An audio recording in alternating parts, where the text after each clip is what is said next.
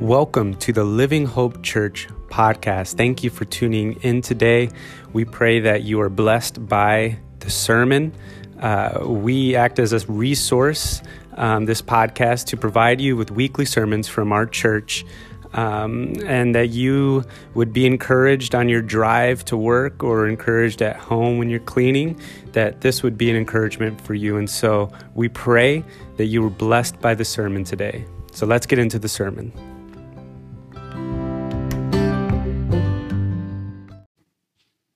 This morning we're going to just look at a very important passage about how we are to live here in today.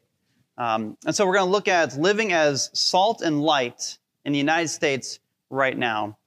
And a few years ago, this copy is from Chick-fil-A, but we, in the kids' meal, sometimes you get books at Chick-fil-A. And this one is called Duck for President. Has anybody heard of this book? It was originally published in 2004. Yes, my kids did, because we read this multiple times. It's a cute little story. Duck for President. So Duck is at Farmer Brown's farm. He's a member there, and Farmer Brown is working all the time. He's messy from doing all the work, but he's also given some of the animals chores to do. Well, Duck has 3 of them. And those 3 chores are take out the trash, mow the lawn, and grind coffee beans. Well, Duck just gets tired of doing all this work. So he holds an election on the farm. He's going to be in charge. And so Duck ends up running an election. The farmer is pretty like, well, wait a second. What's going on here? This is a takeover here. I did not authorize this, but the animals go through registering the votes, and there is a vote where Farmer Brown got 6 votes and Duck got 20.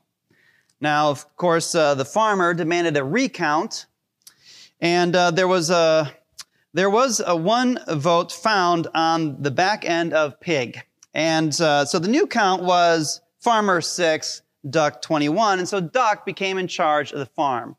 And so the story goes through how the next page is, now that Duck is in charge of the farm, he's the one that's all dirty like the farmer was. And he's having to do all this much more work just to be in charge. And he's like, this is not cool at all. So he goes through everything. He goes through the process again to become governor of the state. And he goes through the same process. It's a fun story where it goes through the same things. Lost battles are found, but they're all in favor of Duck. And then he gets to run the state. And he finds out that running the state is also hard work. He doesn't like it. This is no longer fun. So he runs for president. And of course, he wins. And they did a recount, and they found even more votes that were hidden under the vice president. And it still increases his chance, and he becomes president. And after being president, he finds out it's really hard work running a country. And so one of the last pages is him sitting in the Oval Office with the newspaper, and he looks for help wanted ads, and he finds one. It says, Duck needed, no experience necessary, must be able to mow the lawn and grind coffee beans. Which is, of course, what Farmer Brown wanted him to do, and that's who put out the ad, was Farmer Brown. Duck ends up leaving the Oval Office and going back just to being Duck again. And the last one is he's working on his autobiography. So this is a fun story that really puts us in perspective where we're at in a country, right? We have an election, a big election coming up. And as we all know, elections have consequences. And it seems that in our country right now, the different extremes have become we become polarized, we become much more divided than we once were. And so it bears in mind that we need to remind ourselves of who we are in Christ. And does that identity, which we spent several weeks looking at our identity, does it have something to say about what we are to do here and now in the United States? And so that's what we're going to look at. Our role as it relates to the election coming up. But let me ask you a few other questions here. With the challenges that we're living in, do you have trouble navigating some of these complexities in American life? For example, like when there are not any great choices for any elected office, what should a Christian do? We look at some candidates in different positions, like, I don't like any of these guys. What do I do with that as a Christian? If the world is going to the pit anyway, if the world's going to just all the way of the world into sin and just decay and destruction, should we be even involved as Christians if the world's just going to the pot, so to speak? How do we balance concern for the environment with concern for people's livelihoods? I mean, we are stewards of this creation. It comes from Genesis. But how do we manage that tension between there? Concern for the environment, concern for people's livelihoods. Let's take the whole COVID thing. Are medical reasons the only consideration for addressing the pandemic and the wearing of masks? Is it just medical reasons? Is that all that we look at? Are there other factors informed by a Christian worldview? So there's these tensions I'm just bringing up. We live in a very complex world. Our actions, how Christians ought to act as we study Scripture, is not always clear as day. We actually find them to be clear as mud sometimes, right? Clear as mud. That's because we live in a complex world, and not everything is specifically addressed in Scripture. It causes us to study the Scriptures and think about, okay, what does Scripture say in one place? How does that apply today with these questions and complexities that we're living in? And so that's why I found it to be an appropriate time for us to just look at this topic. And we're just going to look at this for 1 week. Next week, we're going to start a series in the book of Colossians, which also has things to say about living in the world right now. But we thought it'd be a good idea to just, let's address this. Because guess what? The gospel applies to all of life. And as a pastor, I am called to show how the gospel applies to all of life. And at some point, I've got to address our American life, living as American citizens, because the gospel says something about how we live as American citizens. Guess what? If we lived in Germany, it would say, my role would be, how does Scripture inform us to be German citizens? Or African, any country in Africa, if that's wherever we live, whatever country we're a citizen of, Scripture speaks to how we ought to live at that time and that place. And so that's why we're addressing it this morning, because we have a responsibility. Well, at least I think so. I think that's where Scripture points us to. And so let's take a look at what Scripture says. So as we open up, let me just pray. Father, we ask that you speak to us. I ask that you speak through me and all my frailty and weakness. I pray that what all of us hear is your word and your word alone. Guide us in the truth, Holy Spirit, we pray. In Jesus' name, amen. So if you would, please open your Bibles to Matthew chapter 5. And I'll read verses 13 through 16. Matthew chapter 5, first book in the New Testament.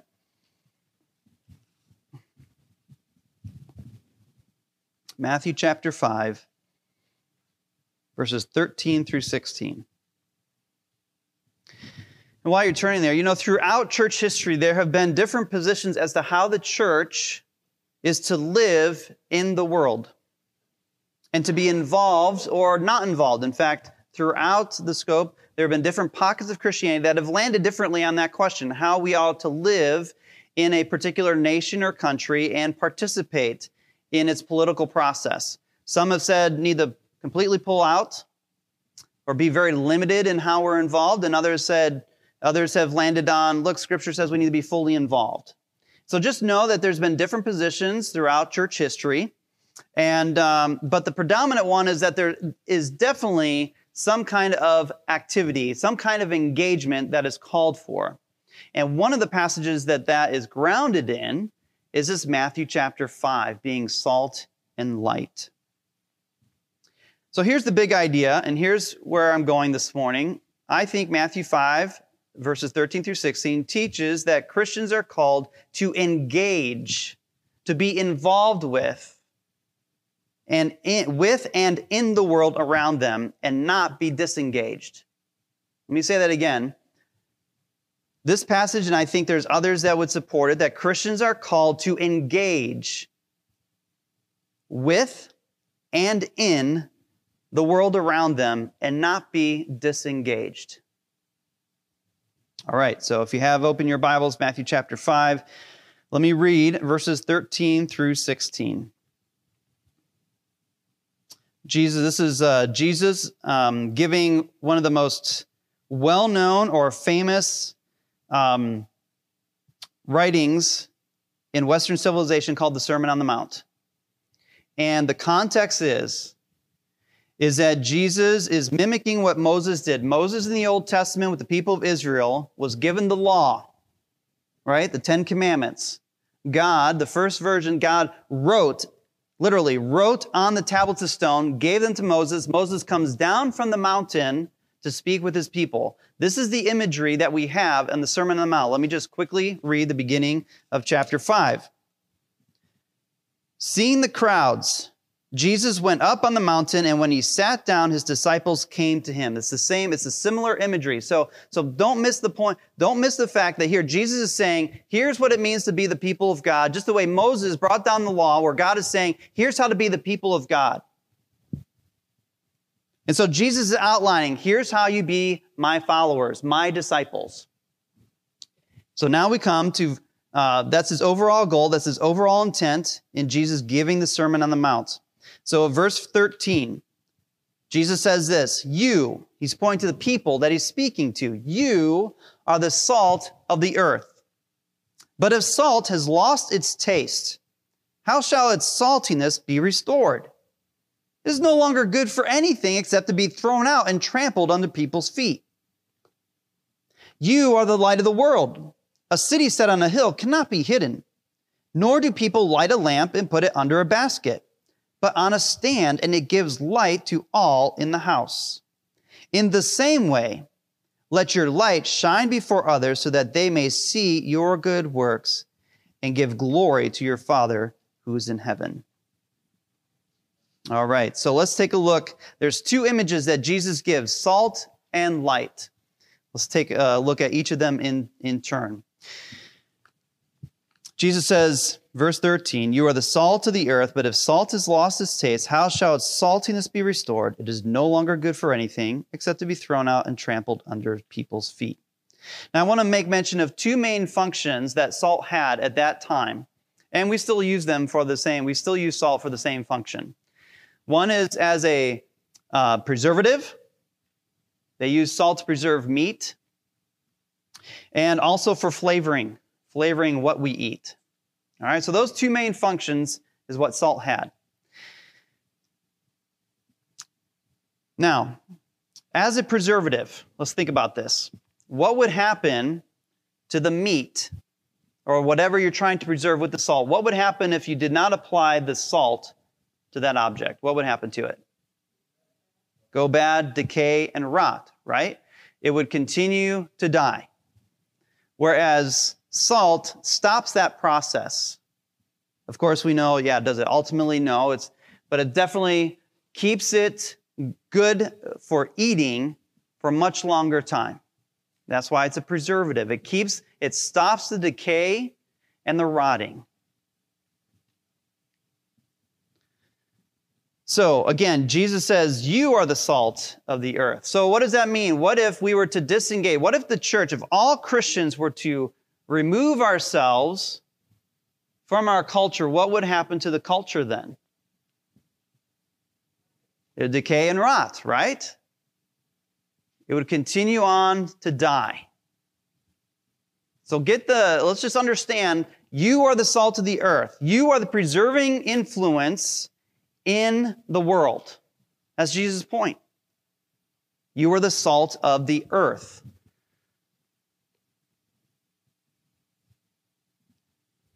So God has placed us here. Is God the author of, is God a God of death or of life? Life, right? So he doesn't want the world to decay and rot. So now you know why he's placed us here. To redeem, to keep from the world to going to death, decay, and destruction. To stop that process. So he's placed redeemed individuals, followers of Jesus, to stop that process. And we've already pointed out that if we were to pull back, then the world would continue to decay and rot. So we are called to be a preservative to the world. But we can only do that if we are engaged, if we are in the world, if we are present in the world. Think about present. Let's move on to the second function of salt, and that is flavoring food. Who likes to add salt to their food? Yeah, I do. Fries without salt is like, ugh. You know, I add salt. So years ago, I was interning as my first year into in ministry. I was an intern with Campus Crusade for Christ. I was working at Miami University in Oxford, Ohio. I was leading a young men's Bible study there. And my parents let me borrow I think they got a new one, but I had their bread maker. So if any of you know what a bread maker is, it's this nice little machine that after a few hours, poof, this magical thing called bread comes down. It smells so delicious. Of course, when it's fixed right. So here's what happened. I thought, I'll make cinnamon and raisin bread for the Bible study. These guys will enjoy it. We got guys we like to eat, right? Fresh bread, butter melted on it. It's going to be a great Bible study. So I get everything ready. I hit the start button, and the machine starts to go. Multiple hours. It's going to be ready right on time, and I'm feeling pretty good about it. Well, while the guys are there, we're just connecting, starting to get into word. The little ding goes off. The bread is ready. So I pause everything. I go into the kitchen. I open it up. I look down, and you put the ingredients in this little canister. It's like maybe 10 inches tall or so, and you know that you've done it well when the bread is at least up to that lid or pushing above it. Well, mine was way down in the bottom. And I'm like, oh man, what did I do wrong? So I pull it out and I take a little fork and I bite it in. It was so salty. So what I had done was I misread the directions. Instead of teaspoons of salt, I put in tablespoons of salt. And it ruined it. It ruined the bread. And it doesn't taste nice. So when salt, when it's mixed around, it makes the flavor better of food. But when it's all clumped together, it's like, ugh. It doesn't taste good at all when the salt is all clumped together. We were meant, the imagery of Jesus it tells us that we are meant to be mixed around in all of the culture and all of the world. Just like salt, when salt is clumped together, it doesn't really flavor everything else because it's together, it's clumped together. It's supposed to be mixed throughout whatever you're eating. And that's when the flavor is improved, when the salt is spread throughout. Do you understand the point? We are supposed to be not clumped together.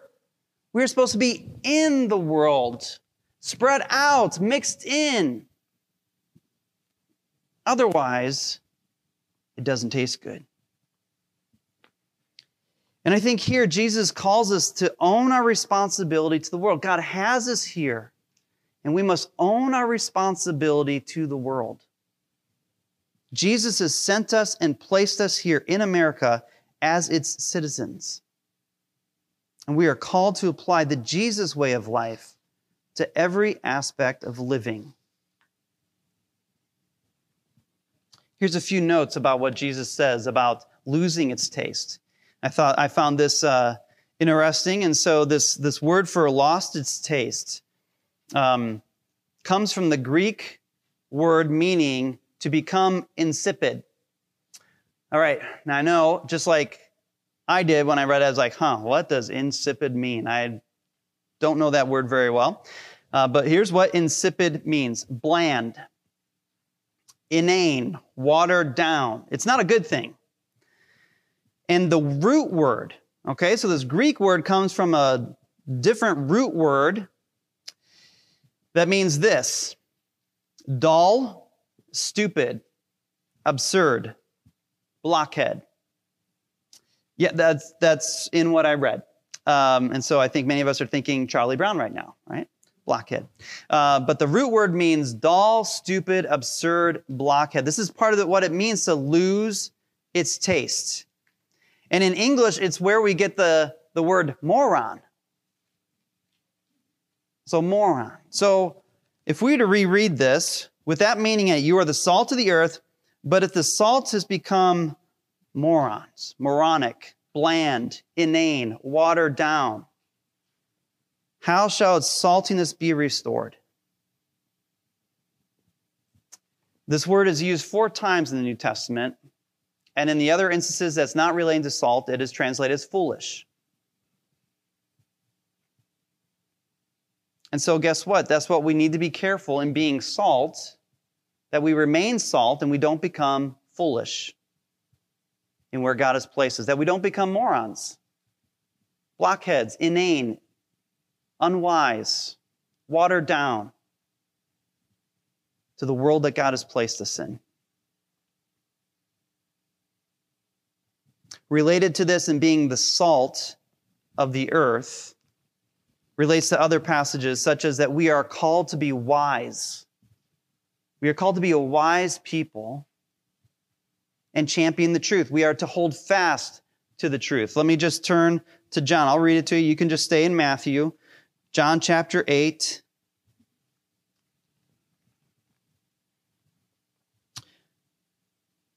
Verses 31 and 32. So Jesus said to the Jews who had believed in him, "If you abide in my word, you are truly my disciples. As a result of abiding in his word and being his disciples, and you will know the truth, and the truth will set you free." In other places, Jesus said, "I am the way, the truth, and the life. No one comes to the Father but by me." The Holy Spirit that's placed in our hearts when somebody becomes a follower of Jesus is in places of Scripture called the Spirit of truth. God values the truth. And as his people, we are called to value the truth, to hold fast to it, because it reflects who Jesus is. It's where Jesus is in the truth. He is the truth. And truth is how we fight against the kingdom of the enemy. Truth is how we fight against the kingdom of the enemy. Guess what? As a Christian, we're on a particular side, and we're resisting the enemy, whose leader is Satan. And in John 8, later after that passage I just read, Jesus refers to Satan as the father, gives him a title, the father of lies. So if we're not walking in the truth, guess what? We're operating in the wrong kingdom. Not in the truth means we're in the kingdom of the enemy, the father of lies. And that's why as salt of the earth, we are called to be people of truth. Now, with the internet, we have the ability to communicate very quickly, and we all have experienced emails that have been sent to us that may not have been the most accurate. Has anybody received an email that was not true? Yeah, I have. When I thought of this, I just thought of my dad. My dad, who's been with the Lord now for over 3 years. When he was alive, he would often forward these emails that he'd get. They were mostly political in nature. He loved to listen to talk radio. He was very engaged in politics. That's probably where I get my heart for that kind of engagement, is from his example. But he would forward these emails to me and my brothers. And, it finally got down to a point where I was like, okay, I got to check this out first to see if it's accurate. Because he would just read it and it sounds right, so he would forward it. And then I would look into it and I'd have to email, "Dad, please don't pass this on because it's not true." Because that's what we're supposed to be known by truth, that we hold fast to it, we seek it out. It is worth pursuing. And so in this time of politics all over the place, we need to make sure that to be salt, that we are holding fast to the truth.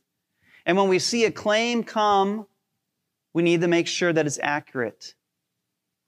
We need to make sure that it's true. And that requires work on our part. Now, of course, there are definitely good, solid sources, people who are credible, people who do the research for us, for others that we don't have time for. But the bottom line is we are called to hold fast to the truth in order to be salt.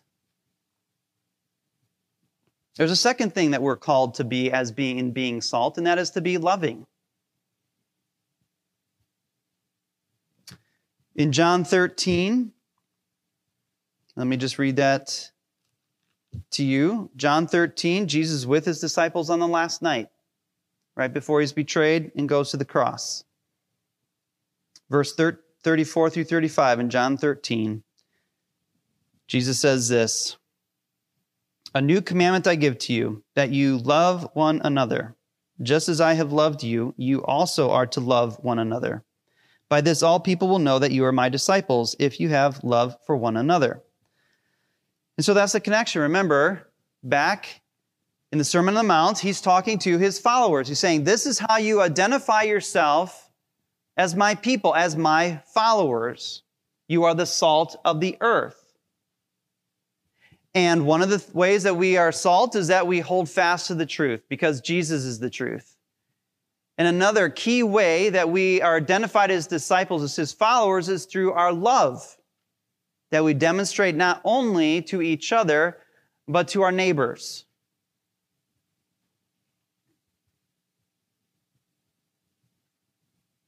Now, interestingly, so here I want to make a bridge.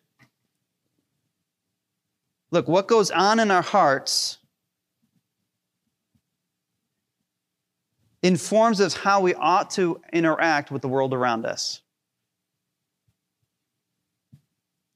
What goes on in us reflects how we ought to live in the world around us. So, what does God do in our hearts in redeeming us? He works with two major things. The Spirit works on two major levels. Truth, bringing us truth about who we are and about what the world is and how we are to interact. Truth. But also love. The Spirit applies love. Remember, when we ate of the table and asked the Spirit to surface the truth about ourselves, I reminded us that the Spirit does it out of love, not condemnation. He does it out of love. And so that's what the Spirit does in our hearts, and that is how we ought to interact with the world around us. As we partner with God in redeeming the world, we are to speak truth in love. And so the way that the Spirit does truth and love in our hearts, what happens? He removes the deadness in our hearts and brings us life. So when truth and love are together, they produce life. That's how God uses them in our hearts. And he does the same thing through us to the world around us as we are mixed in all around to the world as salt. We are to communicate love and truth to those around us, bringing life. You understand the connection here? Our role in partnership with God is to bring life to that which is already dead and would continue to die if the salt were to remove itself, if we stopped being a preservative. And so as we speak truth out of love to our neighbors, in whatever capacity, it brings about life. So what about the political process? Guess what? When we support things that support truth and love, they bring about life. That's the connection point. So what goes on in here, we live out here. And it preserves the people around us from continuing on in death and decay. And that includes the things that we, the salt, flavor or are influencing. Okay, salt has an influence on the flavor, right? We just talked about this. So we as the salt are to have an influence to those around us. And that includes what we vote for or don't vote for. And so now I'm trying to give you a paradigm of what to think about. Hey, how do I vote for certain things? Well, is it based on truth? And is it based on love? If it's based on those two things, then guess what? It's going to help bring about life to whoever that law or person's office applies to. But it's only as the salt is in the food. If we pull ourselves back, if we clump together, it tastes bad and it does not preserve. That is why Christians are called to engage. Without our engagement in the world around us, the world continues to die. And that's not what God wants.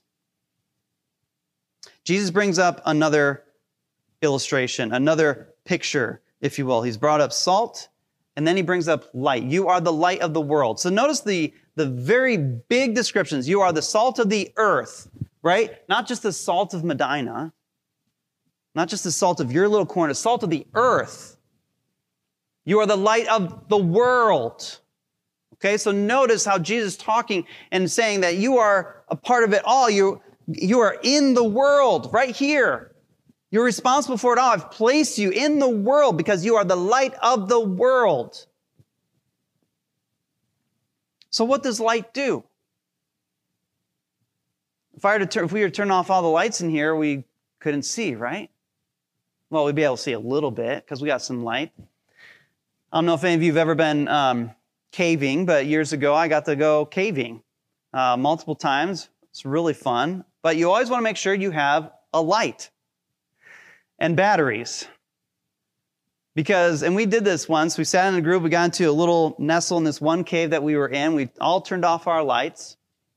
And we just sat there. And I could go like this. I couldn't see anything. The pitch blackness was something I'd never experienced before.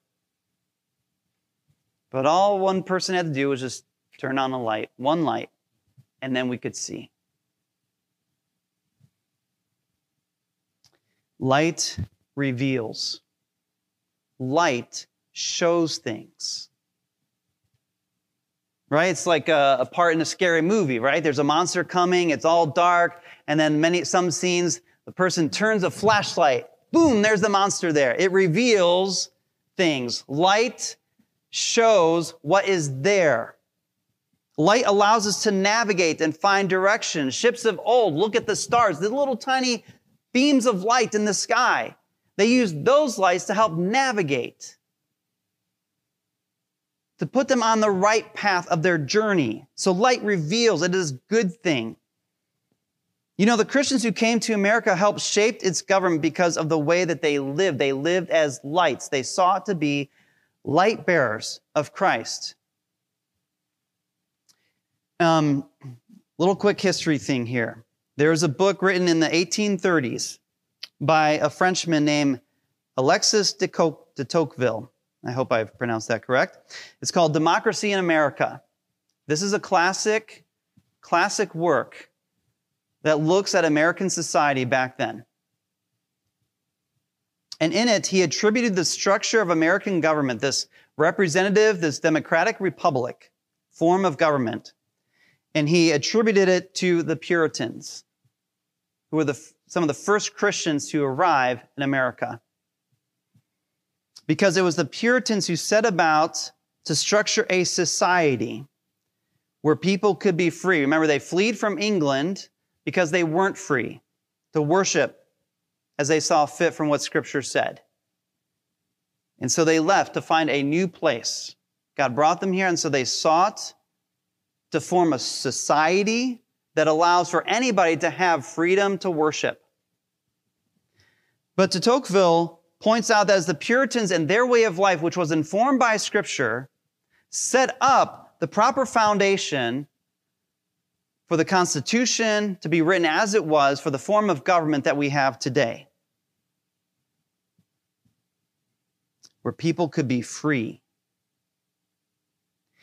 In being the light of the world, Again, they operated that they were lights to the world. They sought to structure a society to be lights based on the way of life based on Jesus. And Jesus says, we are the light of the world. We are to reveal and show something. Well, what are we to show? We have the opportunity as the followers of Jesus to show others a better way of life. A better way of life. That's how we are to be light. And what's that better way of life found in the way of Jesus? It is the way of peace. Now, I need to backtrack here and unpack this word peace, because we automatically think, oh, two siblings that aren't fighting anymore, they have peace. Two countries who are no longer fighting against one another, that's peace. Yes, that's a notion of peace, but the biblical understanding of peace goes much deeper and it's much richer. So let me just briefly expound so that we all have an idea that when I say the better way of life that Jesus leads us to is the life of peace, it's not just that we're pacifists, if that's what Jesus was saying. No, he's pointing to a much deeper, richer notion of peace that we all long for, that our hearts all need. The biblical understanding of peace is a living out where everybody is fruitfully employed with work. You know, there's some kinds of work that we don't like to do, right? I mean, who takes joy in cleaning the toilets in your house? Does anybody? I hope I'm... Okay, good. That's what I thought. It's not fun, but guess what? It needs to be done. There are certain kinds of things here in this fallen world that require work that is not enjoyable. Guess what? Peace, in the place of shalom in the garden, work was enjoyable all the time. Now, how would you like to be fruitfully employed and enjoy it all the time? That is the kind of world that Jesus wants to recover, where the things that we do, we find enjoyment. It's fruitful, and it helps other people. So other people, there's no poverty in the world of shalom, of peace that God is going for. It is a world with healing. We go to the end of the Bible, the end of the story, where we're headed, Revelation. God describes a place with no tears, no more pain, no more sickness, no more death. That's where we're headed. That's our destiny. And God has called the church to share the truth of Jesus Christ so that everybody can head towards that destiny. Because right now they're headed towards death and destruction and decay. And guess what? If we pull back and are not engaged in the world, that's where they're going. So Jesus called us to be in the world and engaged with what's going on around us. Because we're salt and we're light.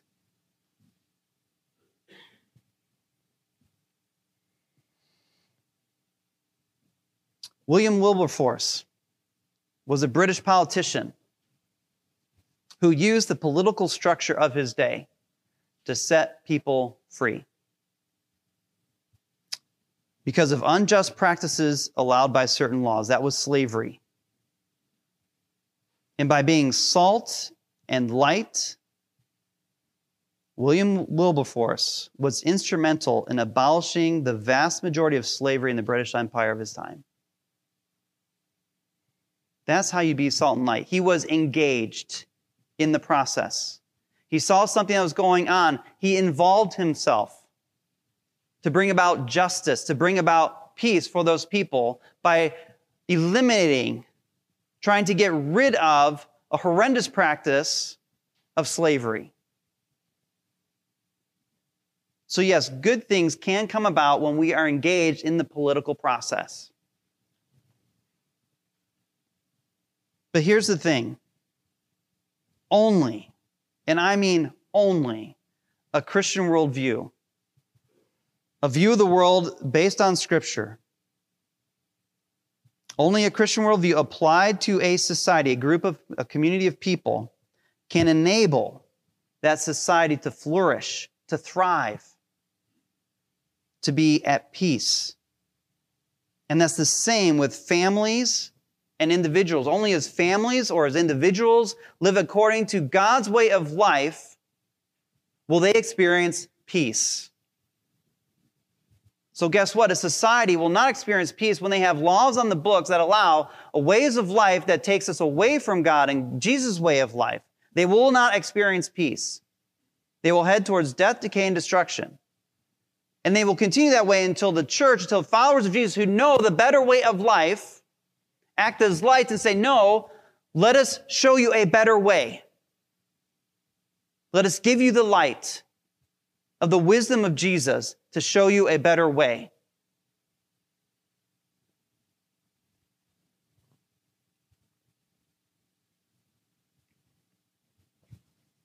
Now, of course, one question comes up. Now, wait a second, Pastor Matt. Isn't that like legislating morality? Isn't this separation of church and state? Doesn't that bring that up? Well, with this phrase that you shouldn't or can't legislate morality, let's just keep in mind that any law that's passed is legislating morality. Right? Any law says this is wrong, this action is wrong, and you shouldn't do it. Or this action is right, and there's certain rewards for it. That's morality. The question is, what's the basis of that morality? What's the basis? That's what we need to be looking at. So we can't avoid legislating morality because no matter if the atheist presents legislation or the Christian, whatever's passed is legislating morality of some kind. The question is it a good morality? And that's where, if we really love the truth, we'd be able to discern that basis and whether it's good or not. So we can be salt, preservative, and bring good flavor, meaning life and peace to our nation. So let's talk about application. The main application, I just want to encourage you about engagement in our world today as Americans is to vote. To not vote is a choice to disengage. To vote is a way to engage with the world, to be lights, to be salt and light. Of course, I haven't told you how to vote, and I'm not going to. But I do want to I'm trying to show you that Jesus has given us guidelines for how to vote. Scripture is clear on many things that should guide us on how to vote. But the first point of application is that vote. And tomorrow is the last day to register to vote for this coming election. If you've not registered, please, let me strongly encourage you to register to vote. Citizens have a relationship to who they are citizens of. We talked about our identity as citizens of heaven. Guess what? We have a responsibility and a way to live life as citizens of heaven. We are also American citizens, and we have a duty to be engaged, to be salt and light in the world, to live as good citizens of America. And in this country, we are privileged to be able to choose our leaders, whom we delegate authority to them to make decisions that affect all of us. We are very lucky to live in that kind of country, where the main leader is chosen every 4 years, and we get to have a say in that. There are countries, we have brothers and sisters in Christ in other places of the world, they don't get that choice at all. And so their role as citizens of heaven and in that country is different than ours. So, first point of application, vote. So here are 2 guidelines for how to vote that Scripture gives us to guide on how we vote and who we vote for. First, Seek the truth in who and what you vote for. Know what you're voting for. Know who you're voting for as best as you can. Obviously, people can put up masks. We do it all the time. In here and to our neighbors, we are able to put up masks. We're able to pretend to be somebody that we're actually not. And guess what? Politicians are not any different. So, there's going to be a challenge there, but we ought to seek the truth in who and what we are voting for.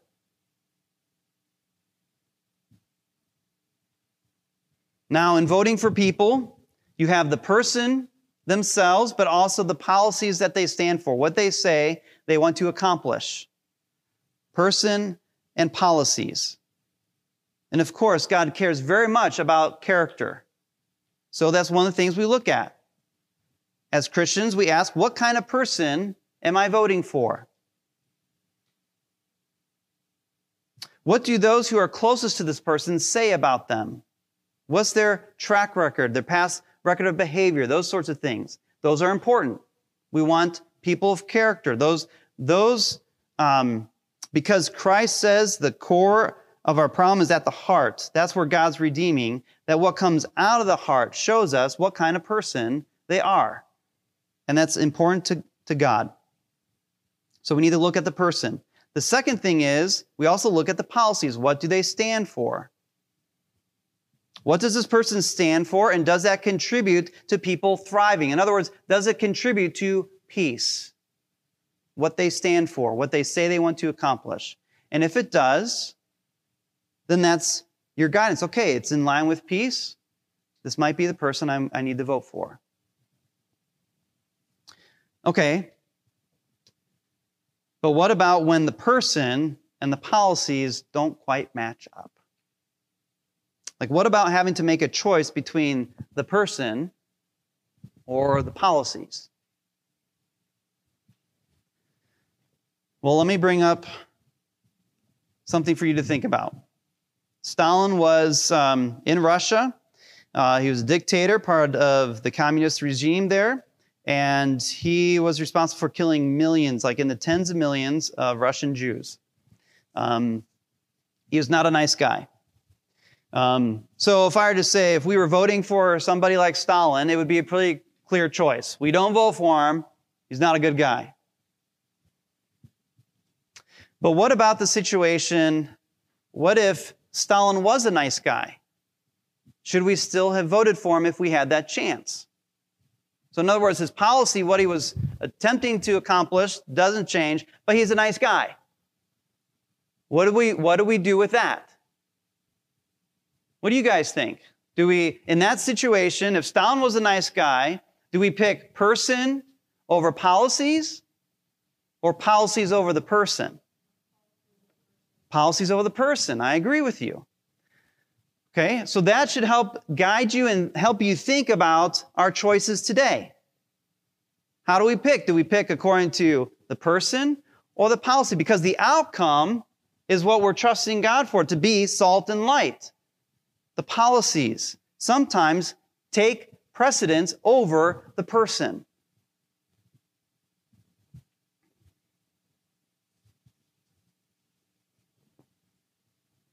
There are times when we have to look past the person because we're all imperfect. Right, Jesus? Hey, he's without sin, cast the first stone. Right? We're never going to put the perfect person in office because there is no perfect person here on earth. And so I'm trying to give you a framework to be salt and light, to weigh things, person, policies, character, yes, important. Policies, yes, important. But how do we weigh those when they're in tension? And so that's why I'm trying to give you some questions to think about as we head up to this election on how to vote. Because sometimes, yes, the policies matter and need to take precedence over the person. And sometimes it's the opposite. So vote according to truth. Seek the truth in who and what we vote for to be salt and light to the world. And secondly, we vote according to love. Now, let me explain this. What I've been trying to argue for is that if you choose not to vote, you are thus pulling yourself and thus the love of God away from your world, away from the culture.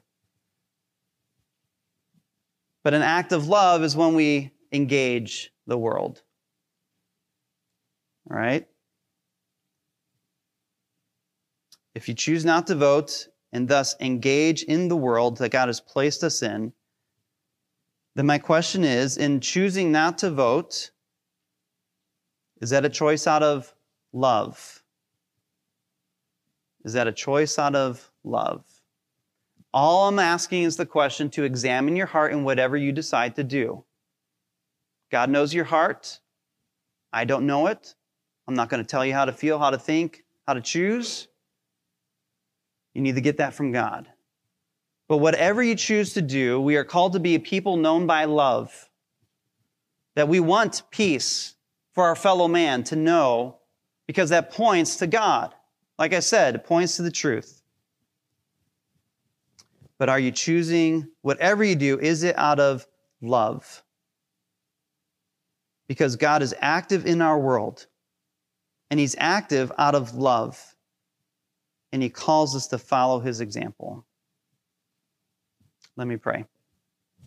Father, I don't know why you led me to deal with this such a big topic. This requires years to unpack your word, to help us navigate. So Holy Spirit, I just ask that you help, that you lead us and guide us to be people of wisdom and truth, to be people of love, that's what we're known for in order to be salt and light. You call us to help preserve the world. And Jesus, that's only done through you. And you call us to be lights to the world, to show people a better way of life. Would you lead us in wisdom? We thank you for your word, Jesus. Pray this in your name. Amen.